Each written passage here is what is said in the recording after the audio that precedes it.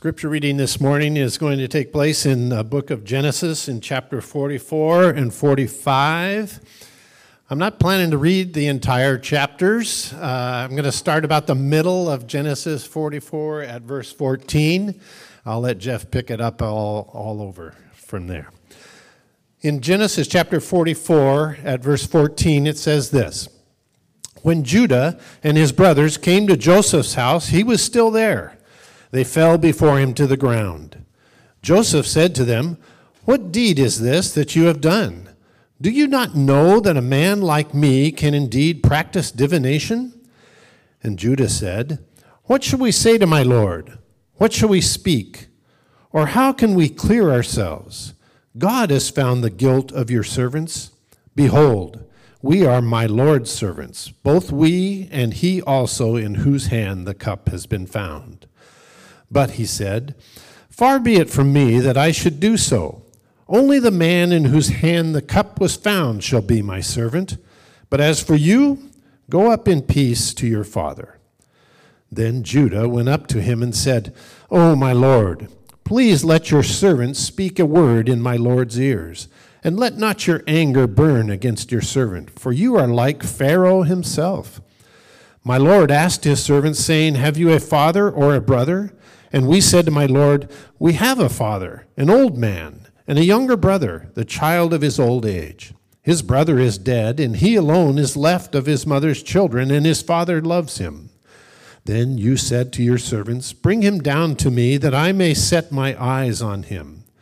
We said to my lord, 'The boy cannot leave his father, for if he should leave his father would die.' Then you said to your servants, 'Unless your youngest brother comes down with you, you shall not see my face again.' When we went back to your servant, my father, we told him the words of my lord.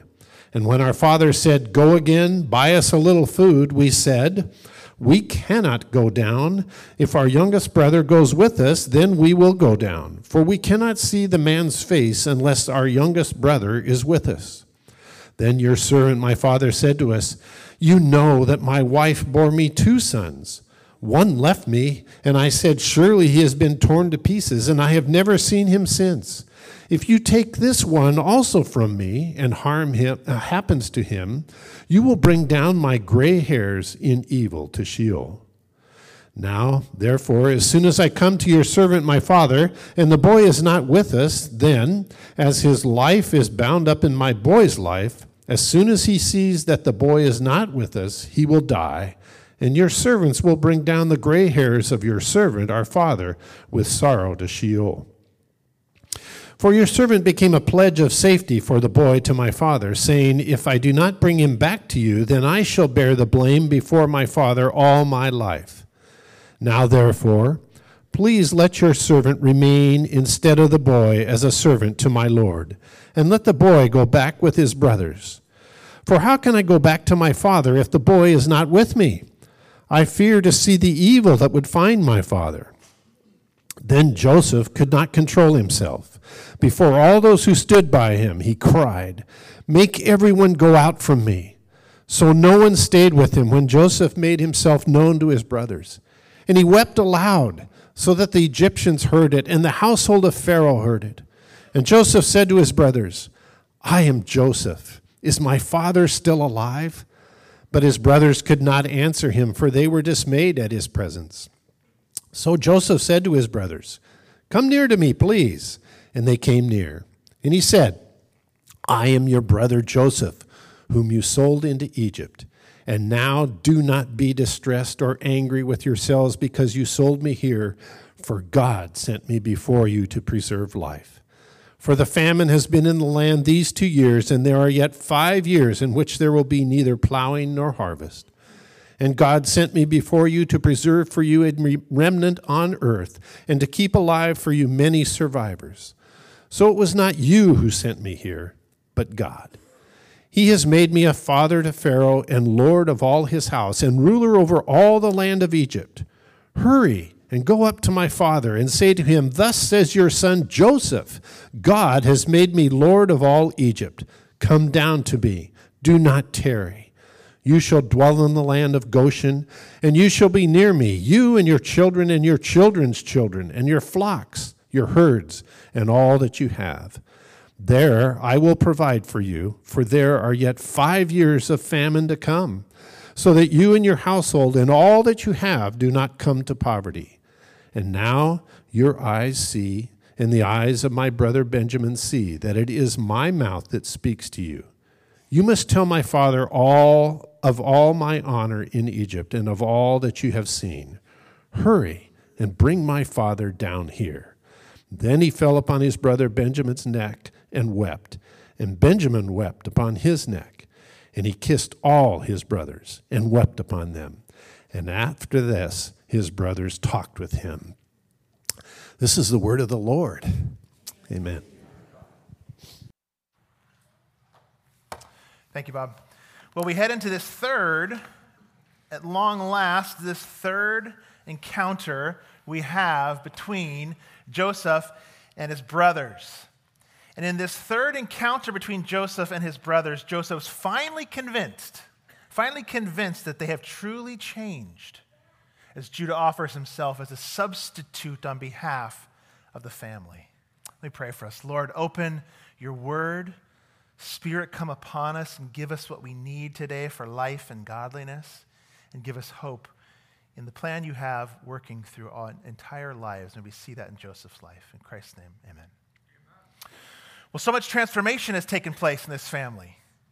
And now Joseph not only reveals his identity to them finally, but he also reveals God's greater purpose in their drama, in this story. So a quick review, Joseph's one of the 12 sons of Jacob. And now Joseph not only reveals his identity, but he reveals and they come to fulfill his dreams by bowing down to him as he told them those dreams earlier when he was younger. In jealousy of his father's inexcusable treatment of Joseph, in love and wealth, and because of Joseph's arrogant proclamation of dreams, the brothers in envy, do you remember what they did? They sold him into slavery in Egypt. Really broken family dynamics here. Really broken. A father who favors sons who sell off the one. And through these many ups and downs, Joseph is changed by God to become the second in command in Egypt for the sake of stewarding the resources for a coming famine. And Jacob, his dad, realizes the famine has come. They are out of food, sends the brothers, but not his new favorite son, Benjamin, his only other child through Rachel. And Joseph alternates as the brothers come, and these stories have been going through, giving his brothers alternating sunny, gracious reception and a frosty, testing reception to break them open to the grace of God. Do you remember our quote? Just how well judged was his policy can be seen in the growth of the quite new attitudes in his brothers, as the alternating sun and frost broke them open to God. That's kind of the theme and idea we've been taking through these chapters, that Joseph is alternating sunny disposition and kind of cold disposition and testing to break them open. He doesn't let them know that he forgives immediately. That wouldn't have changed him. Hey, don't worry about it, no big deal. Although clearly in his heart he's already forgiven, or he wouldn't have so brilliantly seen to their growth and their restoration this way.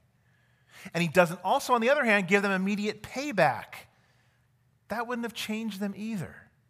They would grow bitter and hard in prison. He wants to help them grow and change. And so he tests them to make sure they have changed. Well, this time, Jacob gives in. And he sends his favorite son Benjamin with them. And Joseph begins to set up the exact same test that he was in with his brothers earlier when he was younger. So today we're going to look at three kind of necessary ingredients to our climax of this transformation and restoration for these brothers. We're going to look at three. So hopefully you got your outline there. Have Genesis 44 and 45 open. We're going to reference some verses. And let's take a look at our first ingredient in this final test. The final test is this: will the brothers abandon the favorite son again? Will they abandon the favored son again? Do you remember the first test was the money placed back in their bags of grain? Do you remember that? Well, on this second trip home, the steward places this royal cup. We're not quite sure what it is, but this royal cup in Benjamin's bag. And Joseph accuses them of evil once they find it. Why have you repaid evil for good? And he says to them, whoever has the cup will be my servant. And we didn't read this section earlier in 44, but you might know the story. The cup is found in Benjamin, the youngest son's bag, the one who the father was afraid to send. Well, wait, they say, I mean, we return stolen money. Would we return stolen money only to steal from you again? That would be really silly and foolish. This must have been an absolutely horrifying moment for them. This was their father's greatest nightmare. To lose his favorite son again, this would kill him. What is Joseph doing? He's really only interested in Benjamin here and what his brothers would do concerning him. What would they do? God is using Joseph here. Here's what he's doing. To recreate for them a really similar scenario, isn't he?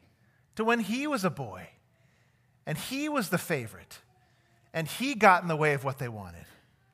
It's when they were tested with the other favorite son, Joseph. And so what God is doing through Joseph is here, he's recalling for them their guilt and evil and giving them an opportunity and test to repeat it. Here's what he's doing. He's uncovering their guilt. And thank the Lord, what we see them do here is repent. This is a big transformation moment for these brothers.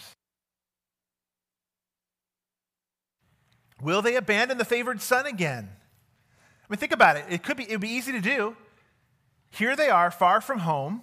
They're really far from home. They could make up another story again. They could save their own skin. They could be back home and get in their warm beds with their wives and be back with their kids. What will they do? I mean, it could be their life, their neck on the line. What will they do when they're shown their sin? Well, what do you do when you're shown your sin? What do you do when either God reveals it to you or someone else reveals it to you? What do you do when you're shown your sin? What are we prone to do? Especially if it's in the context of a group like this was. Hide maybe, blame shift, maybe fudge the truth, deny, or maybe just stay quiet in a moment. Well, here Joseph, representing himself as the tough pagan Egyptian, exercises his powers, and he puts them in a bind. It's an impossible situation. There's no way out of this. And Judah says in 44:16, look at it again. Well, what shall we say to my Lord? What shall we speak? Or how can we even clear ourselves? God has found out the guilt of your servants. Behold, we are my Lord's servants, both we and he also in whose hand the cup has been found. They had nothing to say. They had no excuse. For them, it was a moment of probably pure angst. And Judah collectively steps forward and confesses their guilt. He doesn't hide. He doesn't blame shift. He doesn't try to say, well, wait a minute. No, we didn't take that cup. Wait a minute. He doesn't say anything. But what is amazing in those verses, as you catch that there, is that he understands it was not Joseph who uncovered his guilt. It was not the steward who uncovered his guilt, but it was God. He says, God has found us out. And there's some double meaning there because they probably all know they didn't take the cup. They hadn't actually stolen the cup. But even though they hadn't actually stolen the cup, were they guilty men? They were guilty, guilty, guilty. It was God who was coming for them in this moment, this most vulnerable moment. And sometimes he tends to do that as he alternates sun and frost and makes us vulnerable and shows us something that we don't want to see. God was coming for them. Isn't it possible that in your own life, but he was using Joseph, so isn't it possible in your own life that when someone points out a wrong, a sin, even if it's a spouse, that maybe, just maybe they're being used by God? Have you thought of that? Our natural tendency is to lash out at the one who brings up our sin, or seek to discredit the one who, yeah, but you did that. Or just to get angry and go, yeah, I don't want to hear about that. I don't want to even hear about that. We have a natural tendency to defend ourselves. And even if you're accused of something you didn't do in that one instance, like the brothers here, you're probably guilty of it somewhere in your life at some other time, right? Has God humbled you to repentance for sin or an ongoing sorrow for your sin? Are you secure enough in the grace of Jesus Christ that you're saved by grace alone, faith alone, that you can respond to accusations with patience, humility, and pause and just say, well, maybe you might be right. And maybe God is using that person in your life, like Joseph here, to reveal things to you that you would never see otherwise and you would never have changed in your life. And get rid of it. Well, here they see it is because of their sin. They know it's because of our sin, our earlier sin against Joseph, that we're even in this predicament now. Their father had entrusted them with Benjamin against his desires because of what they had done to Joseph, right? I don't want to lose my final son, my son from Rachel I love. They were guilty. And in Judah's words, they acknowledge that Joseph is a tool of a higher justice. A higher justice. And they have this amazing Judah's, kind of this public profession that he gives. It's really a moment of true change for these men. It's a great moment for them. You might look at it and go, that's their worst moment of their life.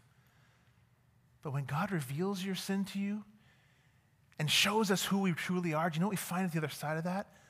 The mercy of Jesus. It's a great moment, actually. Is it hard? Yes. Does it hurt? Yes. Is it painful? Yes. Does it hit our pride? Yes. But who do we find there ready to hold and lift and pay for sin? Christ our Savior. So at their worst moment, it's actually their greatest moment. It's incredible. Well, they repent. They confess. Let's keep looking at what it reveals about them in our second ingredient of this restoration. The first one was the test to see if they'll abandon this favored son. The second one is Judah reveals something in his words. We're going to look at his words a little more. A solidarity has come about for these brothers that wasn't there. A transformation is happening in his own intercession and substitution. Judah kind of is the centerpiece in the middle of these two chapters who speaks the most. You remember, this is Judah now. Remember, this is Judah, the one who was at the forefront wanting to kill Joseph. Well, in fact, they all were. But now we hear Judah's language. What shall we say to you? We can't clear ourselves. We are your servants. There's a solidarity there now with these brothers, between them. They stand or fall together now. It wasn't there before. There doesn't seem to be a crack in the family dynamics. And so what do they do at this revelation of their sin, of the predicament with Benjamin now, the cup being his bag? They all grieve together in solidarity. They all grieve together in this situation. When Benjamin's discovered with the cup, verse 13 says, then they tore their clothes, and every man loaded his donkey, and they returned to the city. Remember when Joseph's death was reported to Jacob? Only Jacob tore his clothes. No one else. Tearing clothes, a sign of mourning and distress. But now, all the brothers tear their clothes. They are changing. They are grieving together as a loving family now. We're watching the men transform before our eyes. But just so we understand, this was not performance to gain favor with Joseph by these brothers. Let's look at his second speech in verses 18 to 34. We're not going to read it again, but he goes on to respectfully implicate Joseph, Judah does. He says, well, you asked us to bring him. That's why we brought him. You asked us to bring him, Joseph. And Judah goes on to basically recount the whole story. Did you hear it in there? The whole history again. But in so doing, do you know what he gives Joseph? The very first insight to what happened at home after he was sold. And he hears these excruciating words of what happened. They told his father he was dead. And he heard his father's heartbroken cry through Judah, his brother's words. And surely he has been torn to pieces. But Judah now also, so Joseph's changing too. He's being hit with this grief again. And the 20 years of being gone and his dad thinking he was dead. But Judah also speaks differently now. Now he speaks differently about the favoritism that Jacob had for Joseph and now Benjamin. And he actually cites that favoritism as a reason to let Benjamin go. Whereas the first time the favoritism was the reason to kill and send off Joseph, now to Judah and the brothers, it's the reason to let Benjamin go. He's our dad's favorite. Verse 20, his brother is dead, and he alone is left of his mother's children, and his father loves him. He's my father's favorite, you know what? And the other favorite is dead. He does a 180 on his view of his dad's favoritism. Remember, they are the sons of the despised Leah and the concubines. Remember, these were the guys. One slept with his father's concubine, one with his daughter-in-law, and two others committed genocide, if you remember back in our Genesis series. These are the guys. But now they're able to come to terms with their father's favoritism and probably even forgive him. And they couldn't imagine actually what would happen to their father if they didn't bring Benjamin back. As verse 30 says, his very life, his very soul, his very life is tied up in Benjamin. They realize he's his favorite. His life is tied up in this one. Please don't bring this sorrow to our father. They make their father's sorrow their own. They absorb their father's sorrow as they grieve. Can you see, finally, transformation has taken place in this family? And it was through the ups and downs. It was through the trials. It was through the tragedies. It was through the suffering.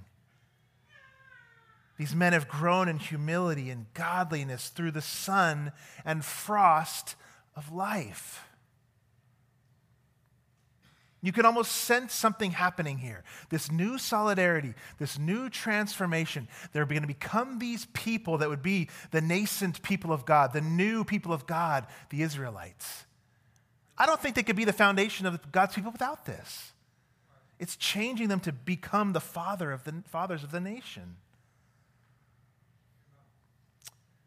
They'd forgiven their father his favoritism. They'd repented of their sin against Joseph. And now they would not forsake Benjamin, even though their life and freedom might be the cost. But Joseph needs one more thing. Just one more thing before revealing himself and reconciling with his brothers. And it's the very thing every single one of us needs. Judah offers himself as a substitution. Let's take a look at that for a few minutes.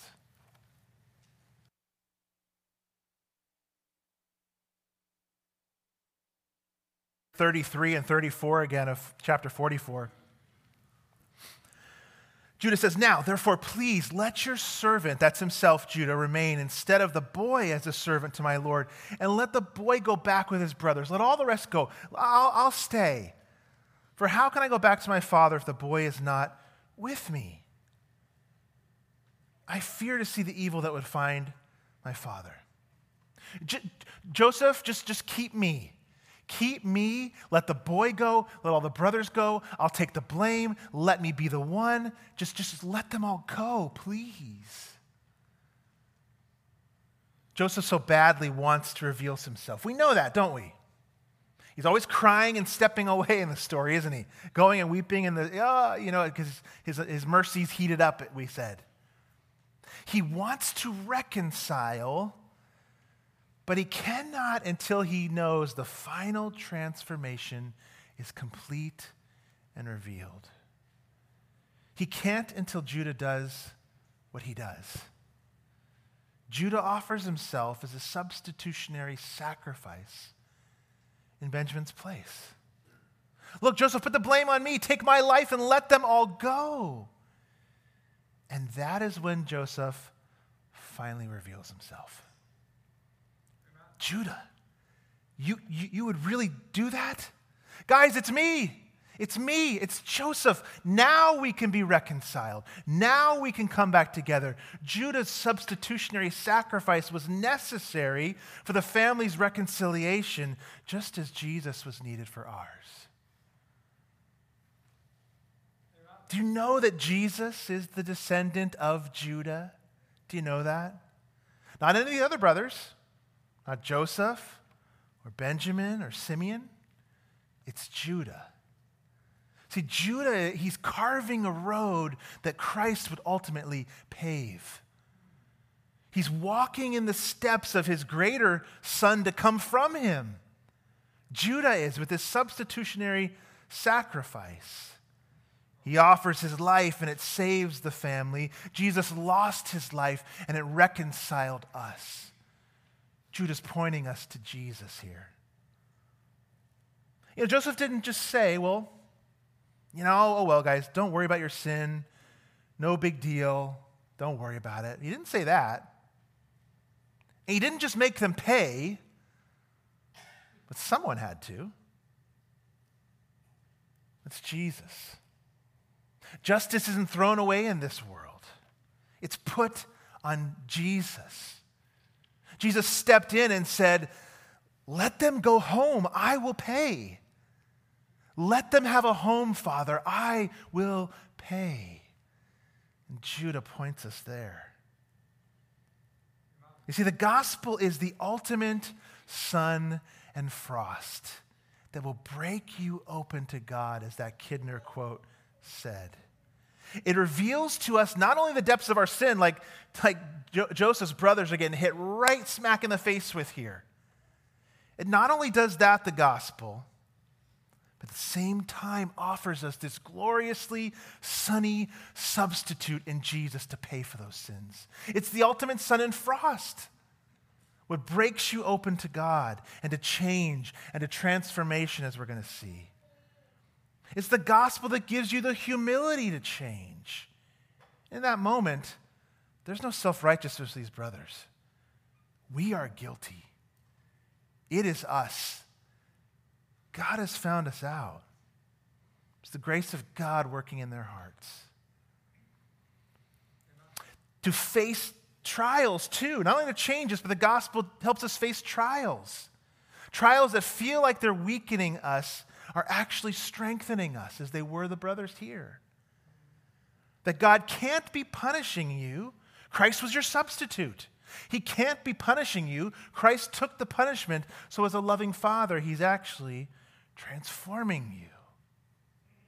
It's the gospel that can free you to forgive when you're wronged. Forgiven sinners forgive others. Judas substitutes himself and points to Jesus, our substitutionary sacrifice. And it brings reconciliation. But there's something else at play here too.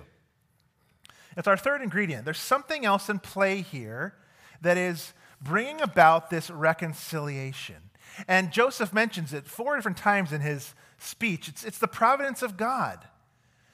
And the providence of God in this moment frees up Joseph actually to feel and forgive.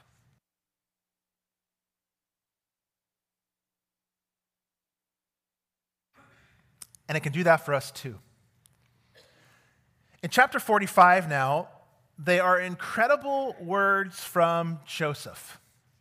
But first, remember this, our definition of providence we've been going through the past few weeks. It's God's hidden work in the world, in history, and in your life. It's his hidden work that is behind the scenes, working through things that you can't always see in your personal life, in history, in the world.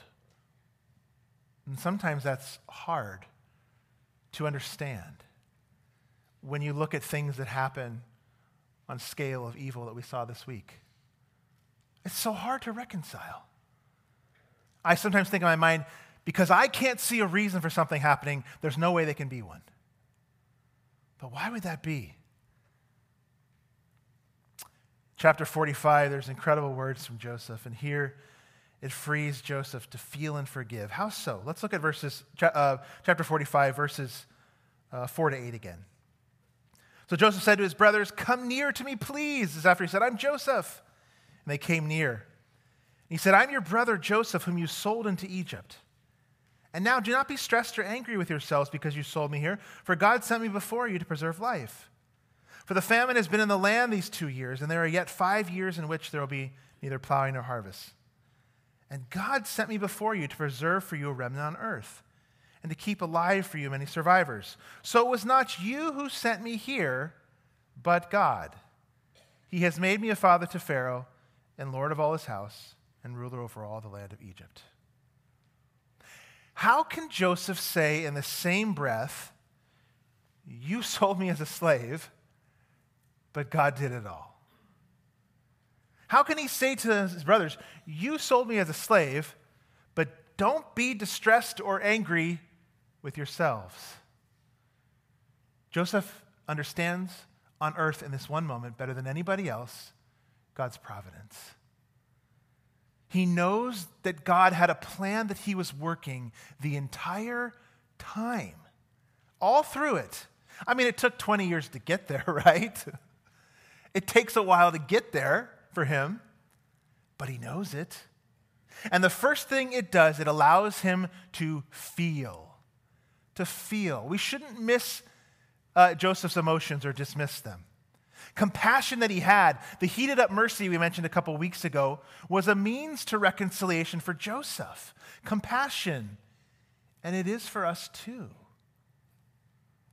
No community can survive without compassion. Amen. No community can survive without mercy. To have mercy on each other in the local church, in your marriage, with your children, with your friends, with your coworkers, to see each other with eyes of mercy. Many times, don't we view people as obstacles or means to an end or annoyances at the very least? Sometimes, don't we? Is it just me? No, we do. We need to see each other with the eyes of mercy and image bearers. Or there's a reason we become numb to these things that keep happening in the news, too. We need to see each other with compassion and eyes of mercy. No community can survive without it. Whether it's a local church body or a family. Many a business has been shipwrecked by lack of compassion and mercy for each other. Or a town can be. The brothers, what do you think their response was when he said, "It's me, Joseph"? What do you think what was going through their mind? Yeah, probably, "I'm dead." But did you see how quickly he says, "Don't be afraid"? Right away. "You sold me, but don't be afraid." He's so gracious to them. They were floored, actually. They were dismayed, it says, and they could not really understand what was going on. You see, Joseph's theology here was not just some heady doctrine, God's providence. It formed and shaped his very street-level actions and words. "You sold me, God sent me. You sold me, but God sent me." He says it 4 times there just to make sure the brothers get it. God did this, just to make sure. His larger context was of a world where God was in control of all things, and it freed him up to feel for his brothers. It freed him up to have compassion for those who had wronged him. He understands it's a world where God is in control. Francis Schaeffer had an example where he liked to talk about, as people in this world, he was a theologian and an apologist in the 70s and 80s, and He had this example I talk about that we've done something horribly in the world. We've split the world into a 2-story home. And our daily life, we live on the bottom story. The kitchen's there, the living room's there, the TV's there. And it's kind of where we live our life. And the upper story is kind of where we've delegated and pushed God to, the second story. He says we turned the world into this 2-story house. And what Joseph is pointing to us here, and God is teaching us here, is that it's all one story. There's no 2 stories in your life. God is working through everything. You sold me. God sent me. And God had been working this in his soul, like I said, for 20 years. If he saw them in prison, he probably wouldn't have had the same response, but he prayed and he wrestled with God about this moment. See, if you wait until this moment, the moment to think about forgiving, you won't be ready. If you wait until the moment, it's the preparation, it's the applied theology along the way that makes these men ready for this. Where do you need to let God's providence soften you to someone who's wronged you?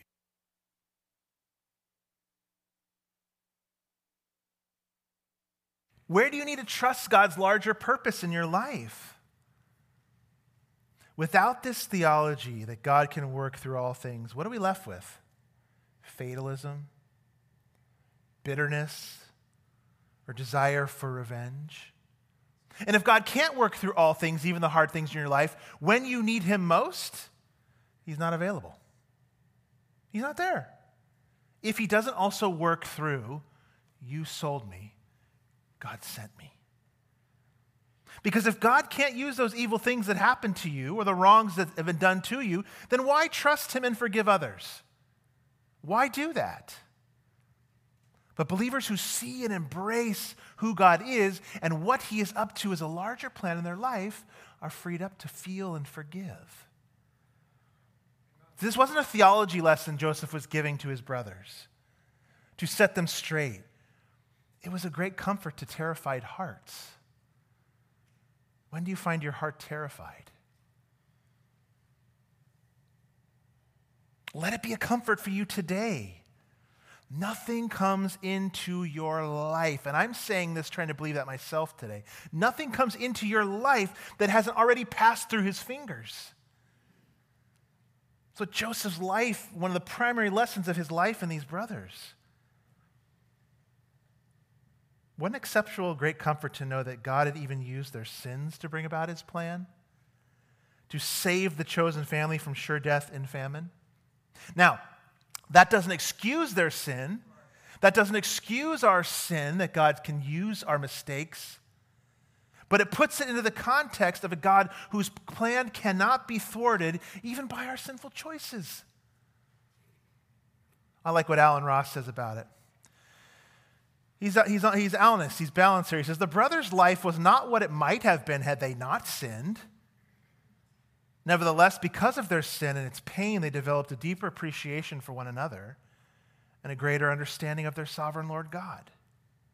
Had they but obeyed and followed God's plan, they would have enjoyed his blessings to the full and spared themselves and their family the pain. But in spite of their attempts to change the divine plan, eventually they found out that God's plan would triumph. Absolutely, there's blessing and obedience. And we're called to obey, and we're called to battle sin, but you can't derail the plan of God. You can't derail it. Of course, the pain would not have come if they didn't sell Joseph. Of course, the reconciliation would not have been needed had they not sold Joseph. But coming out the other side, they had grown. And God had used this too to deliver this family and the whole world and us. Can he not also deliver our families? Can he not also deliver you? Use our brokenness and mistakes to make us more like himself and fulfill his purpose for us? He can. And what a beautiful picture as the chapter closes. Hurry, go get my father. Come, bring everyone, move here. The famine's got 5 years left. Bring all your children, bring all your things. You'll be provided for here. And he kissed all his brothers. Verse 15 says. and wept upon them. And after that, his brothers talked with him. Think about that conversation. 20 years times 12 brothers, 240 years to make up on. Think about that catching up. How is this possible? How can we really trust God's providence in our life when things sometimes go so horribly wrong? How is it possible to be freed up to feel and forgive when we've been wrong like Joseph? Joseph's so freed up. He's not in bondage to bitterness and revenge. How is this possible for us to find this freedom in God's providence and trust him and be able to say, you sold me, but God sent me? It's that the providence of God bound Jesus to the cross. And he gave him the cup of wrath. There was a moment in Gethsemane when Jesus wrestled with the providence of God and his humanity. He too, remember, was one like Joseph, sold for silver. He too was one who was betrayed by his close friends. He too was one who had to submit to the larger plan of God. And it was God's plan. Take a look. This Jesus, Paul says in his first sermon, Peter says in his first sermon in Acts, this Jesus, he was delivered up to you according to the definite plan. It was God's plan. And the foreknowledge of God. And yet he says there, you crucified and killed by the hands of lawless men. See providence in that verse there? You crucified, you killed. God planned it. You sold me, God sent me. In other words, Peter's saying there. Jesus in that moment in the garden, he wrestled with God and his humanity. He too wrestled like us with this idea of God's larger plan. And you know what? He could have given us up in that moment. He did say, this is too much. Is there another way? But he trusted God's providence. Matthew writes, and going a little further, he fell on his face and prayed, saying, my Father, if it be possible, let this cup pass from me. Nevertheless, not as I will, but as you will. He said a little later to Peter, put your sword away, Peter. Shall I not drink this cup? God's given it to me. The Father's given it to me. Maybe I thought there was a plan. Maybe I thought there was a second plan, but his plan is what matters. Jesus said, they sold me, but God sent me. That's what he's saying. It was the cup of God's wrath. And I love how one pastor put it. He said, if Jesus Christ wouldn't abandon you in his darkest hour, and God could use the darkest hour in his providence, what makes you think he will abandon you in your darkest hour if he didn't in his? He won't. He won't. You can trust him. And if he can take the most evil act ever done in history, the cross, and turn it into our freedom from bondage and sin, to sin and death, can he not free you up to trust him and free you up to live through life's valleys and forgive others that wrong you? He can. You sold me, but God sent me. Let's pray. We thank you for this story, Lord.